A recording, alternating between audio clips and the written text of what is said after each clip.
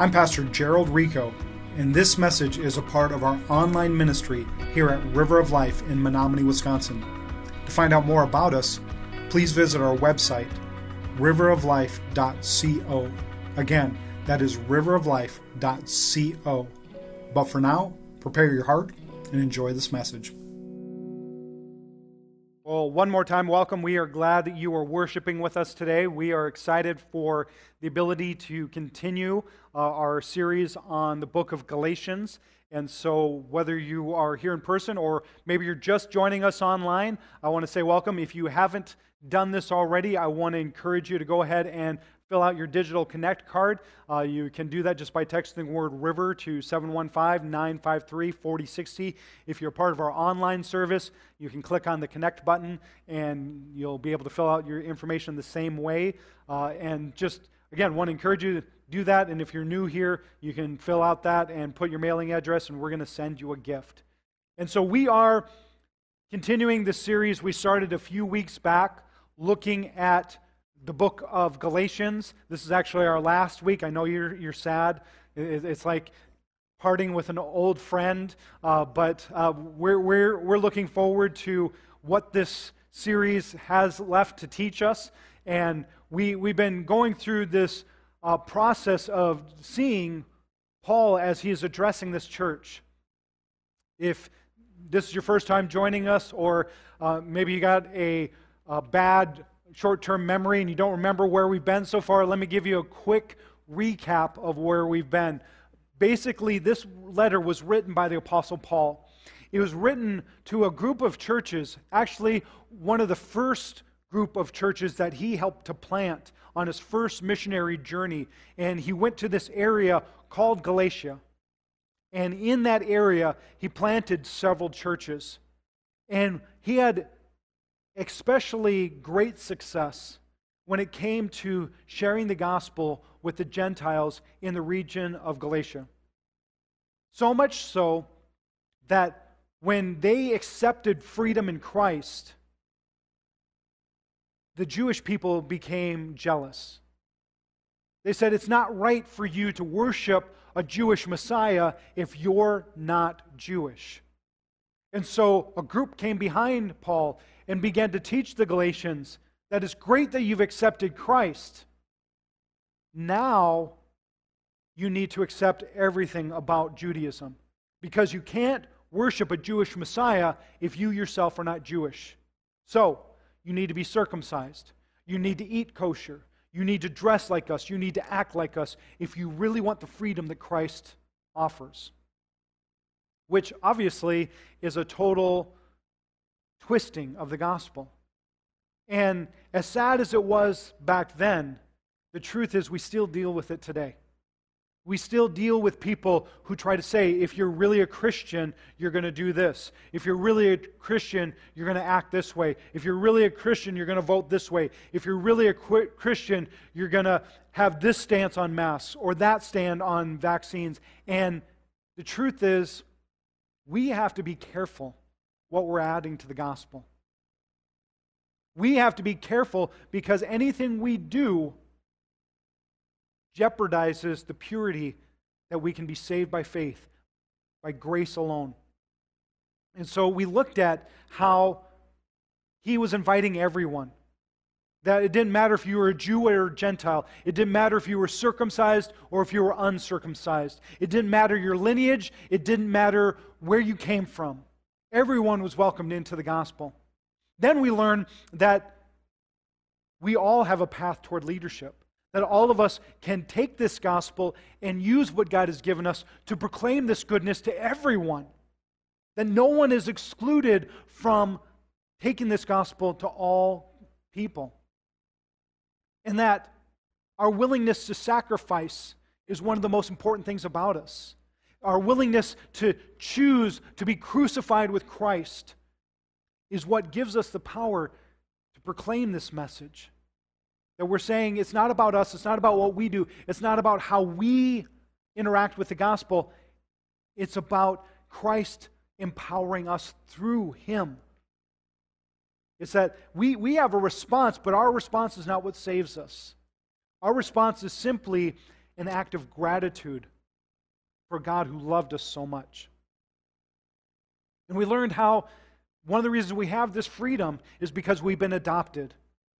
It's not because we earned it, but because God said, I want you to be a part of our family. And then Christ sealed that adoption through His work so that we don't have to add anything. But it leaves us with a question. How do we access this? How do we live this out? How do we actually have freedom every day? Because like I mentioned last week, we've been freed, but it's very easy to fall back in. It's very easy to step back into the things that used to enslave us. So how do we live in freedom every day? And so for our last look at the book of Galatians, we're going to be talking about freedom in spirit. Because I believe what Paul is trying to teach through this message, through this book, is that if you want the freedom that comes from Christ, then you need to accept it purely on the basis of what He has done, and then you need to allow the Spirit, not the law, to guide your life. One thing I love about the Midwest, this is farmland, right? This is the heart of the country. We're the ones feeding the country, right? I mean, I grew up in South Dakota. I grew up from a proud history of farmers and ranchers, and I'm just here to tell you, I'm not that. Like, I've fallen so far from that family tree. Like, I don't like animals. Okay, I should preface that. I don't mind animals. I just don't like caring for them. They're stinky and they smell, and I don't like cleaning up after them, and I don't like the fact that I have to think about chores of feeding them. I mean, it's just not my favorite thing. And then when it comes to planting stuff, I love the vegetables. Fran, thank you for the corn you send our way. I mean, I love the different things that we get to enjoy. We just got some amazing Georgia peaches in. I love Georgia peaches, and so I love the produce. I love the fruit. I hate the actual act of farming, the actual act of gardening. Like, we had a garden one time when we were first married, and I basically have vowed I will never do it again. Like, it's just too much work. Yeah, it is too much work. There's just such delicious produce right across the street that I'm like, okay, no, don't hate me. I know there's some of you, I'm looking at some of you, I know you guys, you've got amazing gardens, and I love you guys, and that's why I hang out with you, because I'm hoping to get some of that amazing produce fresh from your vines. But the thing is, it's just not something I enjoy doing, because fruit takes work. And the truth of it is, though, that when it comes to spiritual fruit, it's not about us. It is about the Spirit. And the Spirit is the one doing the work, but sometimes we are the ones getting in the way. Sometimes we try to get in and try to fix what the Spirit is doing. And so today, I want to challenge you with this. If you're not seeing fruit, you may need to check your roots. You may need to check who you're allowing to tend your garden. If you don't pay attention to your roots, you will never see fruit. But I want to challenge you this morning that you don't do it in your own strength, because that's exactly what Paul is teaching. It's not about our works. It's about listening to the Spirit and living in step with Him. And so we are one more time going to open the book of Galatians. One more time, we're going to read a very large portion. I hope you've enjoyed this. Obviously, this is not what we normally do, but I felt for this series that we should be keeping these scriptures in context. I've been challenging us that as a Christian church, in America especially, we have a tendency to read very small portions of Scripture. We take them out of context, and we read them by ourselves. For this series, I wanted to take some time and take very large portions of Scripture, read them in context and read them together. And then I'm hoping that you're taking my advice and going home and talking with this with your family. That you're taking time and digesting this together and trying to think through, how does this apply to us? How does this apply to our family? How does this apply to my life group? How does this apply to my circle of friends? And so that's the challenge for us today. And so this one is a little bit shorter than last week, so you're welcome. And I'm not going to read, I was tempted, maybe we should just read through the whole book. No, we're not going to do that. We're just going to read through the last portion here. And so we're going to start in Galatians chapter 5, and I'd invite you to stand if you're able to, if you're willing to, stand for the reading of God's Word. And again, this is going to be a longer passage, so halfway through, if you need to sit down, get a snack, get back up, we're okay with that. That's totally fine. But let's go ahead and read through Galatians 5:16 through the end of the book, chapter 6, verse 18. And so this is how it reads out of the New Living Translation. So I say, let the Holy Spirit guide your lives. Then you won't be doing what your sinful nature craves. The sinful nature wants to do evil, which is just opposite of what the Spirit wants. The Spirit gives us desires that are opposite of what the sinful nature desires. These two forces are constantly fighting against each other, so you are not free to carry out your good intentions. But when you are directed by the Spirit, you are not under obligation to the law of Moses. When you follow the desires of your sinful nature, the results are very clear. Sexual immorality, impurity, lustful pleasures, idolatry, sorcery, hostility, quarreling, jealousy, outbursts of anger, selfish ambition, dissension, division, envy, drunkenness, wild parties, and other sins like these. Let me tell you again, as I have before, that anyone living that sort of life will not inherit the kingdom of God.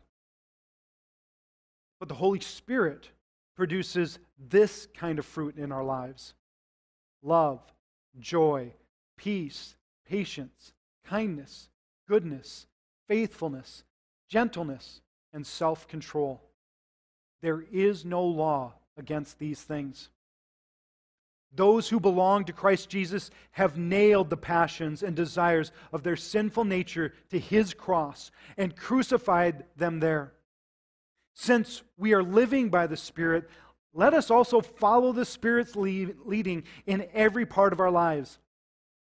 Let us not conduct ourselves, or let us not become conceited or provoke one another to be jealous of one another. Dear brothers and sisters, if another believer is overcome by some sin, you who are godly should gently and humbly help that person back into the right path. And be careful not to fall into the same temptation yourself. Share one another's burden, and in this way obey the law of Christ. If you think you are too important to help someone, you are only fooling yourself. You are not that important. Pay careful attention to your own work, for then you will get the satisfaction of what is a job well done. And you won't need to compare yourself to anyone else. For we are each responsible for our own conduct. Those who are taught the Word of God should provide for their teachers. Share all good things with them. Don't be misled. You cannot mock the justice of God. You will always harvest what you plant. Those who live to satisfy their own sinful nature will harvest decay and death from that sinful nature. But those who live to please the Spirit will harvest everlasting life from the Spirit.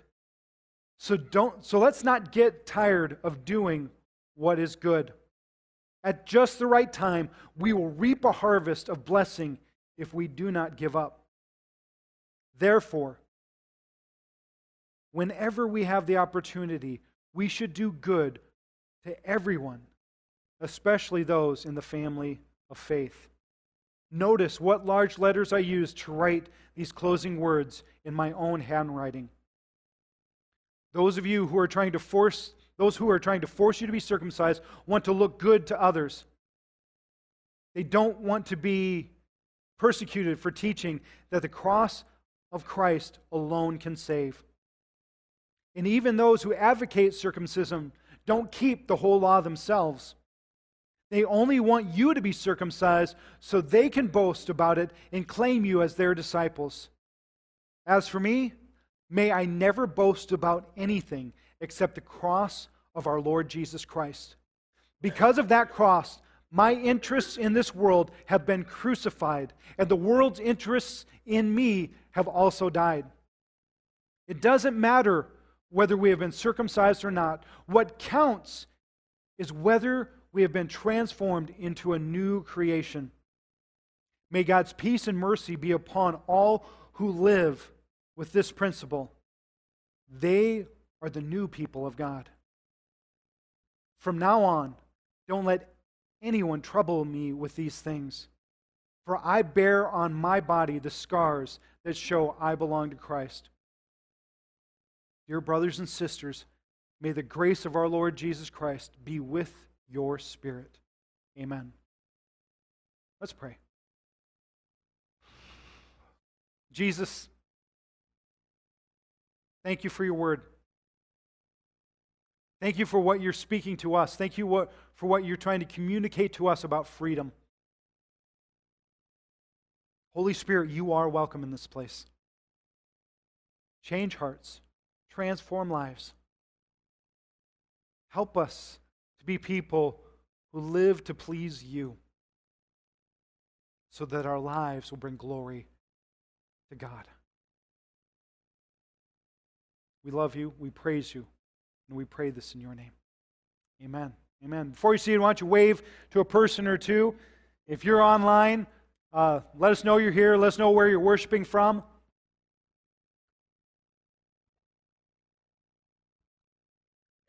So, I'm in a real predicament here because here's the thing. These last couple of passages that we just read through, I could probably spend weeks just on each one. Like, there's just so much in here. And so this is going to be kind of like drinking from a fire hydrant today. I do apologize for that. I hope you have some excitement for what the Spirit of God is trying to speak to us. But let's go ahead and see this, because here's the thing. I believe what we're about to read is the key. That if you're struggling, if you're trying to figure out how do I live as a Christian, here it is. You submit yourself to the Holy Spirit. You allow Him to guide you. And so the first thing that I want to look at is the fruits of the Spirit. Now, if you grew up in church, this is something you probably have heard of before. You probably, if you're old enough, you had the flannel graph with the little, apples and grapes and whatever else that they were putting up there. One said peace, one said joy, and you had all of that teaching. Maybe you've even memorized the fruit of the Spirit. But what I'm afraid of is that we're so used to hearing the term that we don't take the seriousness of what's being taught here to heart. And we're not applying what Paul is telling us to apply because we just think, oh, here's some good attributes we should add to ourselves. And that's not what he's saying at all.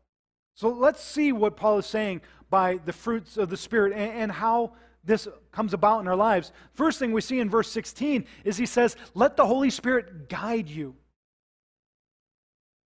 That if you want fruit, you have to be guided by the Holy Spirit.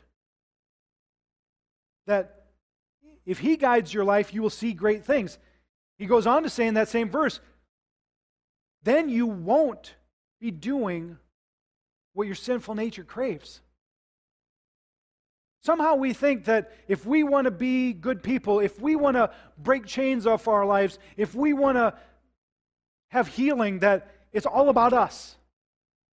That if I just try harder, if I just discipline myself more, if I just, go into this program, or if I just do this, then I'm going to be great. And I'm all for discipline, and I'm all for getting the help you need, especially if you're in a very life-controlling addiction or something that's spinning in your life that you can't stop. Get help. But also recognize you will never be righteous. You will never have power over these things as long as you only do it in your own strength. You have to allow yourself to say, Holy Spirit, this is bigger than I can handle. Help me to understand what I need to do. Help me, guide me. And we turn these things over to the Holy Spirit. He goes on to say in verse 18 that when you are directed by the Spirit, you are not under obligation to the law of Moses. Here's what I have learned. God gave the law, and there's important principles in there, especially the moral law. But when the Spirit came, the people who lived by the Spirit gave so much more than people who are obligated under law. The law said you have to tithe, and you have to do this, and you have to do that. The early church that was empowered by the Spirit, it said they gave up everything. Anybody who was in need, they sold their own possessions so that those other people's needs could be met. Not that we don't care about the Old Testament law, but if all you do is follow those regulations, you're not being led by the Spirit. I believe the Spirit is going to lead you deeper. The Spirit is going to lead you farther. That you're going to be directed in such a way that you're going to see His power on display simply because you're stepping out and doing what He's telling you to do. And now here's the thing. This is super simple, right? Just be directed by the Holy Spirit. But it's one of the hardest things you will ever do.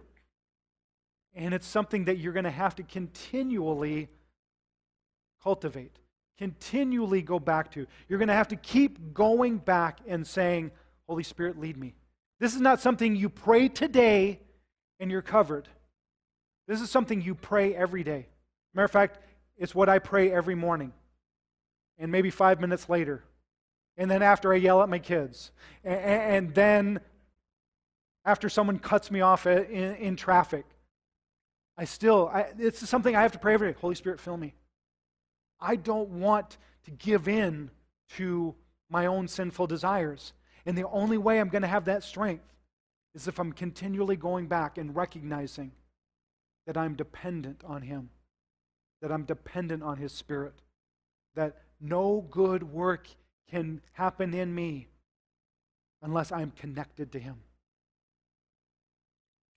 And he said, if we're not, the results are pretty obvious. And he goes through this big, long, ugly list of terrible things. That if you are being controlled by your own sinful nature, you're going to give into all these things. And we read through that list, and it was an awful list, right? Like, you can say, man, these are terrible things. I don't want to do these things. And you may look at that list and go, man, I'm covered. I don't do any of those things. I'm covered. I'm good. But then he throws in this other clause in verse 11, or 21, sorry. He says, and other sins like these. So if you looked at that list and said, I'm good. The Holy Spirit's got a hold of me. He said, and other sins like these. So your particular hang-up may not be in that list. But all of us are struggling with something. I find it interesting that he lumps together things like immorality, idolatry, sorcery. I'm looking around the room. I don't see a lot of sorcerers. Maybe I'm wrong, but if you're here, please don't let me know. But anyway, these are things that we probably don't struggle with. But in that same group, he puts together outbursts of anger, selfishness, envy. I don't know about you, but I deal with at least one of those from time to time.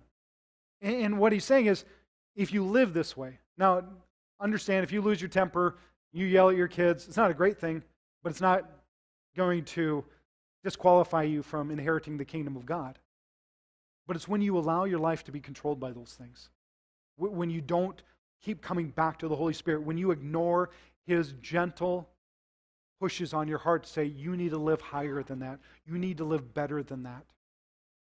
That's when we separate ourselves and we become addicted to a lifestyle that is separated from the Spirit's guiding. But he says, the Holy Spirit will produce these kinds of fruit. And this is where we need to pause for a moment. And the list up here should be pretty familiar to you, right?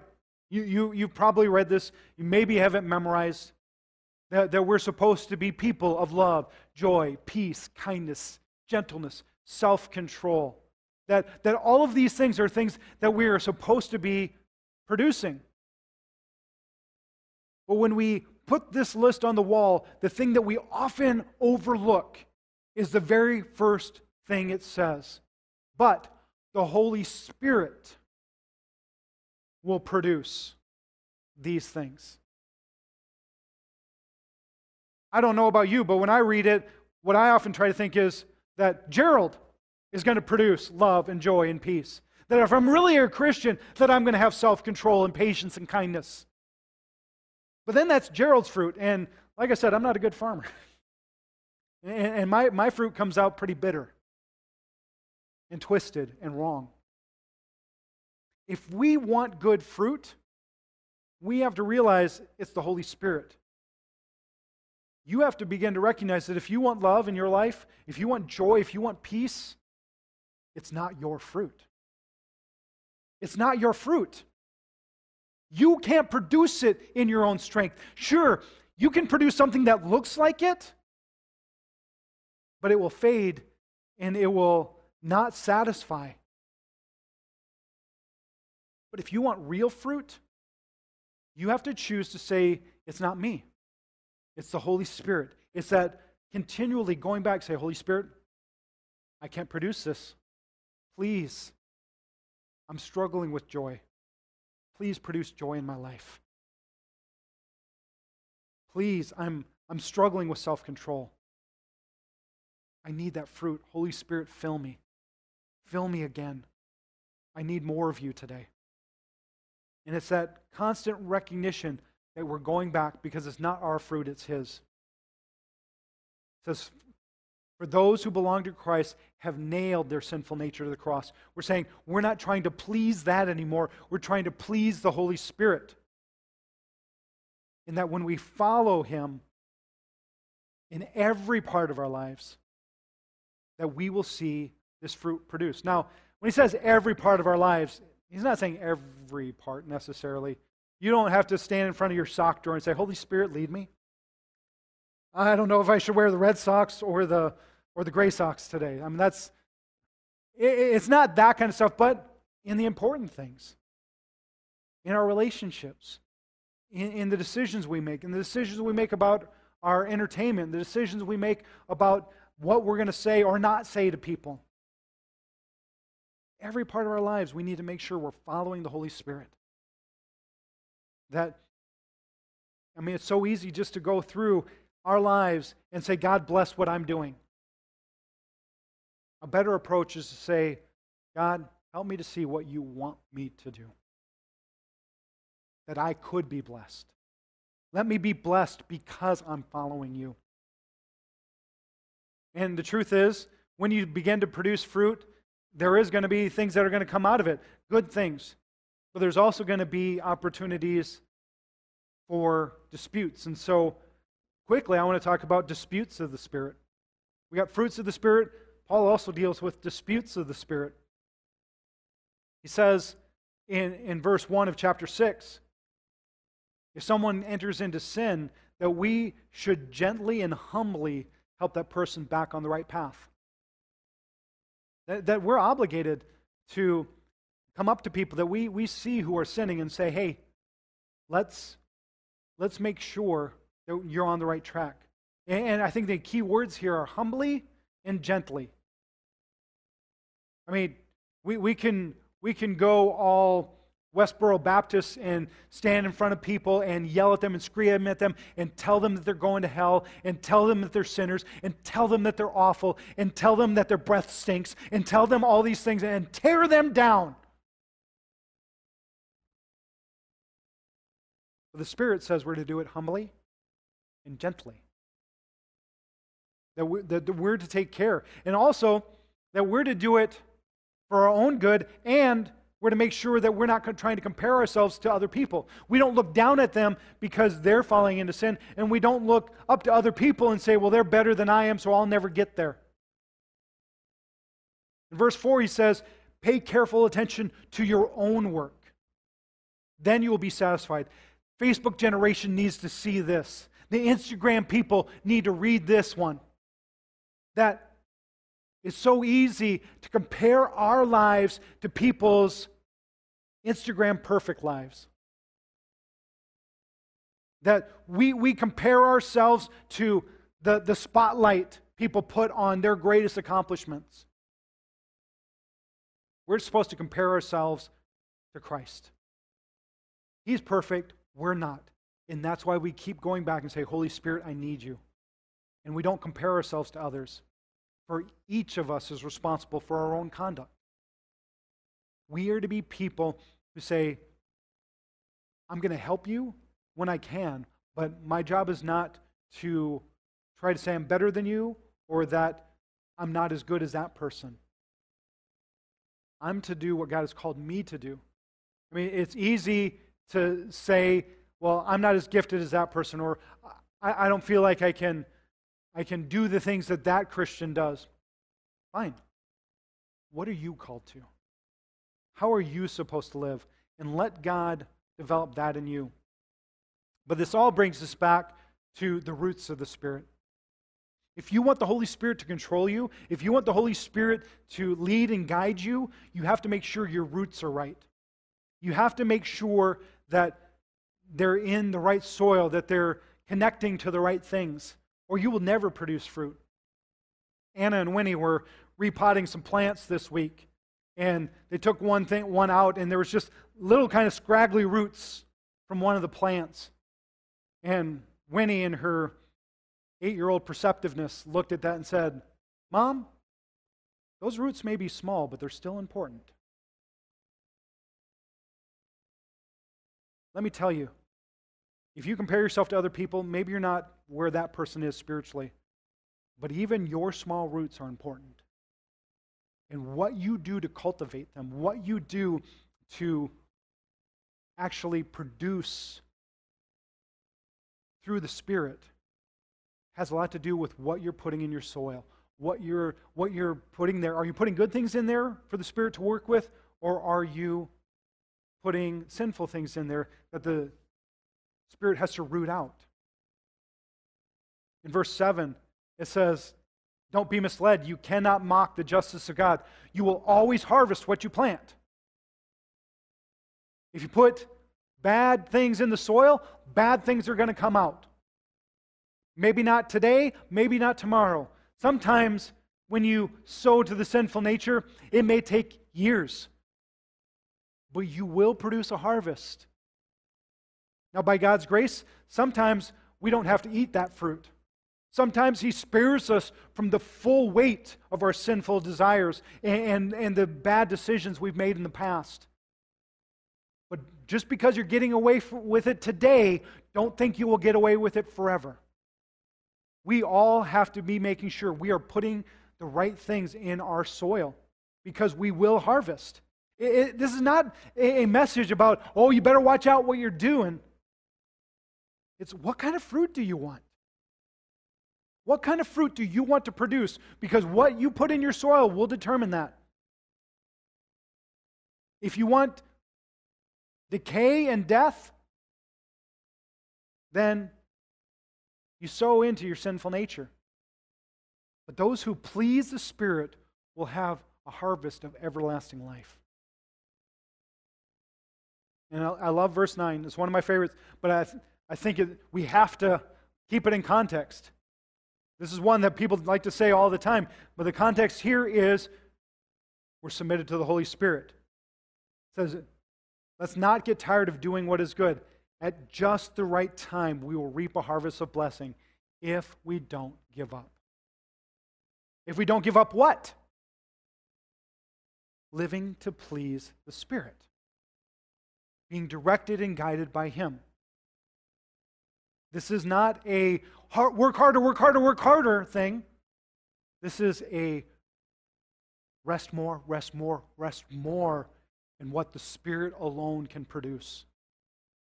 Not that we don't add something, not that we don't contribute, because we do. We are supposed to be trying to live this out, and we're supposed to be experimenting with each other. That we are to be looking for ways to allow the Spirit to move in us and through us by the way we treat each other. It says, whenever we have opportunity, we should do good for everyone, especially those in the family of faith. So I want you to look at your neighbor for a moment. Look to your other neighbor. Say, I'm sorry, you're my second class or my second choice. But I want you to recognize the people you are sitting next to, you are called to exercise the Spirit by doing good things for them. That part of what we are called to do is to bless each other. That we are to look for ways to bless each other. And that by doing that, that's how we learn the Holy Spirit. That's how we learn to listen to Him. When He gives us a nudge, hey, this person really needs a word of encouragement today. Rather than saying, well, they probably do. You pick up the phone. They still work, like you can dial a number and you can sometimes get somebody on the other end of the line. But if not, leave them an encouraging voicemail or send them a text message or send them an email. Or we're a small enough community, you can probably go knock on their door. But listen to what the Holy Spirit is saying. And as you practice that with each other, you will get some more boldness when the Holy Spirit says, okay, now do this for your coworker. Now do this for the neighbor 2 doors down who keeps cussing you out because you're not mowing your lawn. Now do this for those college students who are always drinking on that corner. It's through this practice of saying, Holy Spirit, lead me, and then actually doing what He tells you to lead. That's when we begin to see this cultivated. And so, the moral is, if we want this life, we have to be submitted to the Holy Spirit. We have to allow Him to produce in us. And it's not about what we do, but it is about us following His prompting. And He has already given us some things that we need to do to cultivate that soil. Things like prayer, things like fasting, things like spending time in His Word. And I'm so excited for the series we have coming up because we're going to talk about just that. We're going to talk about how to cultivate some of that soil through spiritual habits. But my goal for you today is not to say, okay, you have to do this, you have to do that, you have to do that, and then you're going to have the spiritual life you want. That's me replacing the Holy Spirit. I want you to spend some time today and simply ask, Holy Spirit, what do you want me to do?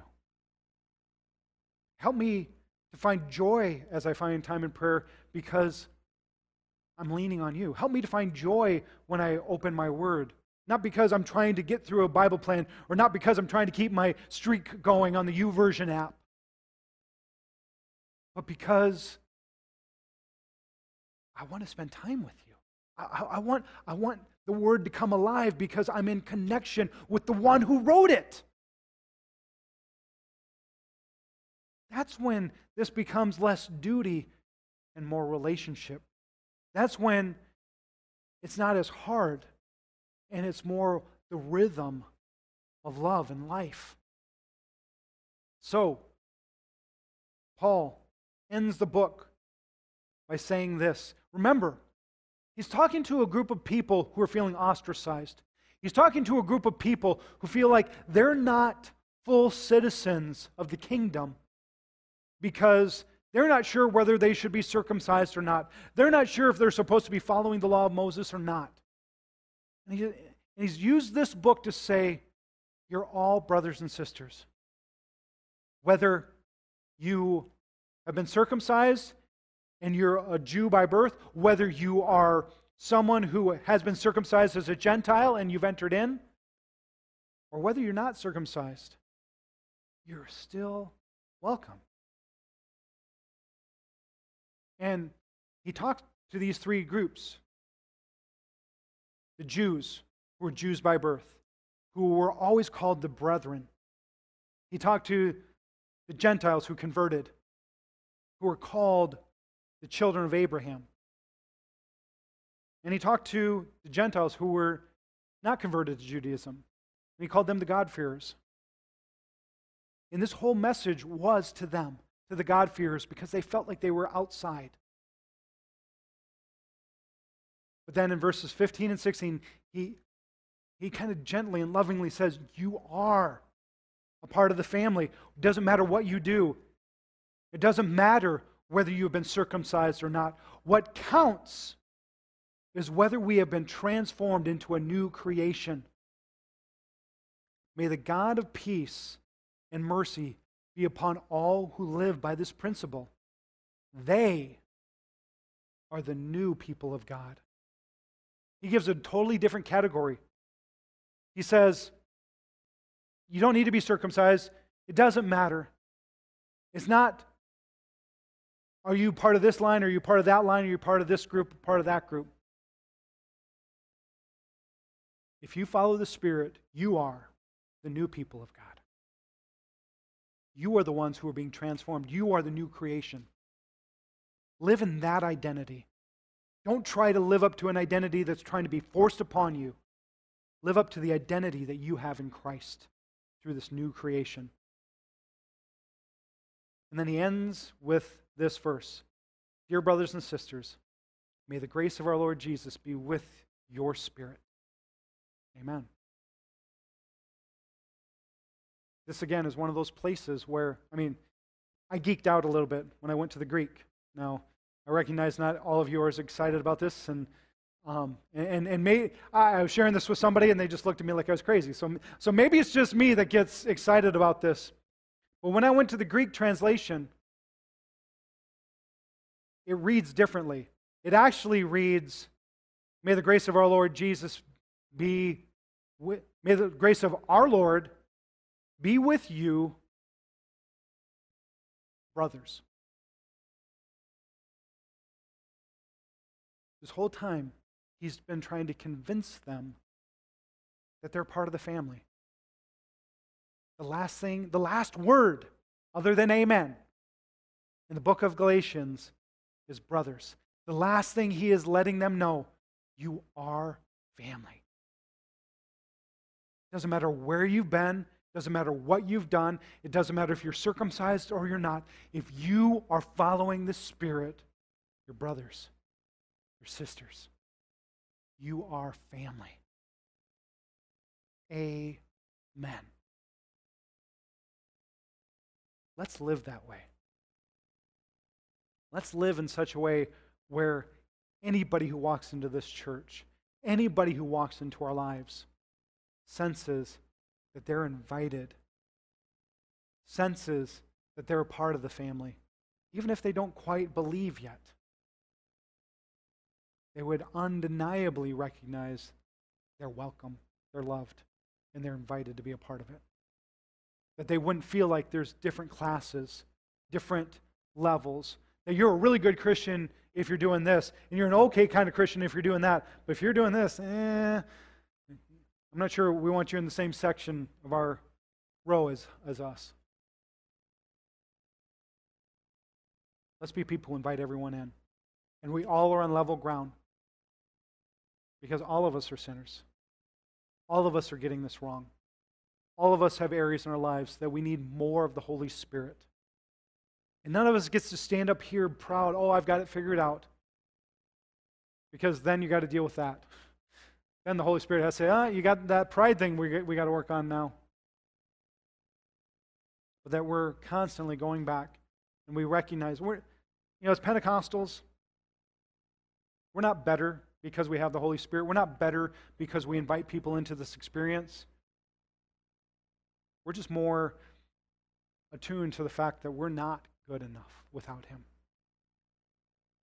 We are not strong enough. We're not smart enough.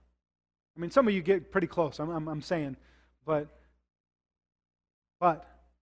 none of us will ever make it in our own merits. We need His presence. We need His Spirit. So with that, I'm going to invite our worship team back up.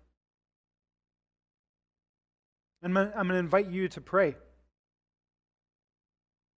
That you would take this opportunity to, right where you're at, ask the Holy Spirit to fill you again. Ask the Holy Spirit to come into your life. And so, I'm going to pray for us. And then I'm going to give an opportunity for those who may be in this room or those who may be watching online, that if you haven't accepted Christ, you can do that today. And then after that, I'm going to pray, and I'm going to invite you to pray to allow the Holy Spirit to fill you. As a matter of fact, during our worship time, we're going to have some of our members of our prayer teams. If you need prayer for anything, for healing, for deliverance, for more of the Spirit, come find one of these prayer partners and just let them pray with you. I believe we will begin to see more miracles the more we allow the Holy Spirit to lead us. The more we say, Holy Spirit, come into this place. Be a part of who I am. Be a part of what I'm doing. And so, why don't we all stand and prepare our hearts for this moment? Prepare your heart for what the Holy Spirit wants to speak to you. Let me pray.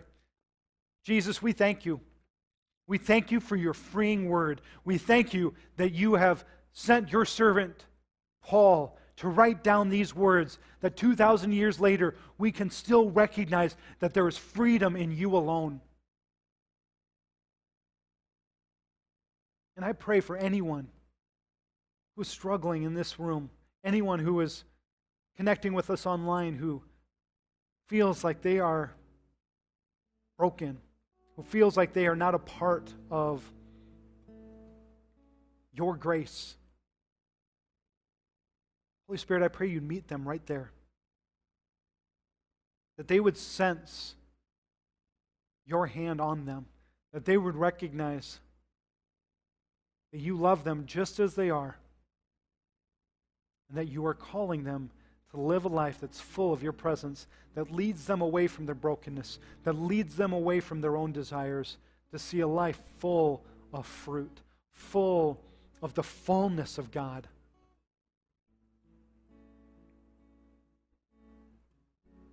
And so, Holy Spirit, I give you permission to move in my life.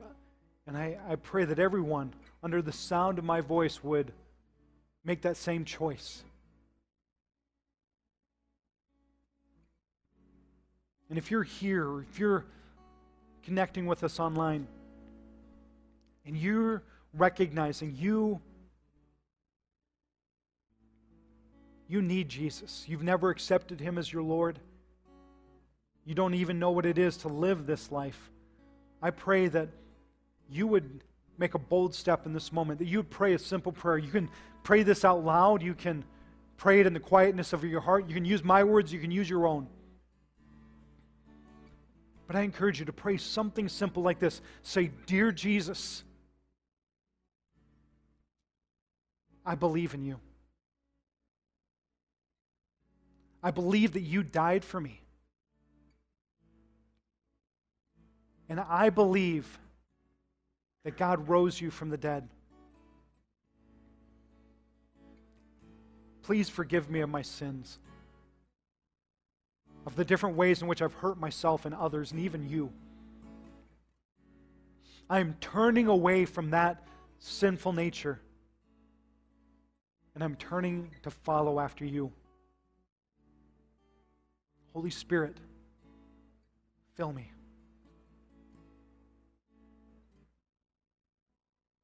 Help me to live for Jesus every day. God, I thank you for this new life. Today you have mine. As I pray this in Jesus' name, amen. Amen. If you prayed that prayer and you're in this room, come find one of our prayer partners. If you're online, connect with the online button there that says I've accepted Christ, or send us an email or a Facebook message. We want to make sure you have the resources to live this full life. We're gonna sing one more song. Like I said, we're going to have a couple of our prayer team members go to some different corners here in this room. And if you need more of the Holy Spirit, or if you just need anything, come find them. But I want to encourage all of you that you don't leave this place without seeking more of the Holy Spirit. And so if you're comfortable, I'd encourage you just to place your hands in a position like this, like you're getting ready to receive. And if you want the Holy Spirit, I want you just to pray a simple prayer. I want you just to say, Holy Spirit, fill me. And listen, I don't know what that's going to look like for you, but let me tell you what I've seen in the past. Those of you who've experienced the Holy Spirit, He may do a new thing in you. If you've never experienced the Holy Spirit working in your life, we believe in our church in something called baptism in the Holy Spirit. And we believe that one of the evidences of that is you may begin to speak in an unknown language. And I would encourage you not to be frightened by that. If that happens to you, come find one of us. We'll help explain that to you. Or if that's something you crave, please come find one of our prayer partners. They would love to lead you in that prayer, that you could have more of the fullness of the Spirit. But no matter where you're at, I'd encourage you, seek more of Him. So let me just begin by praying that. Then we're going to let the team lead. If you want to just keep praying that over yourself, great. If you want to join in the words, great. But let's all just start by just simply saying, Holy Spirit, fill me. Holy Spirit, fill me.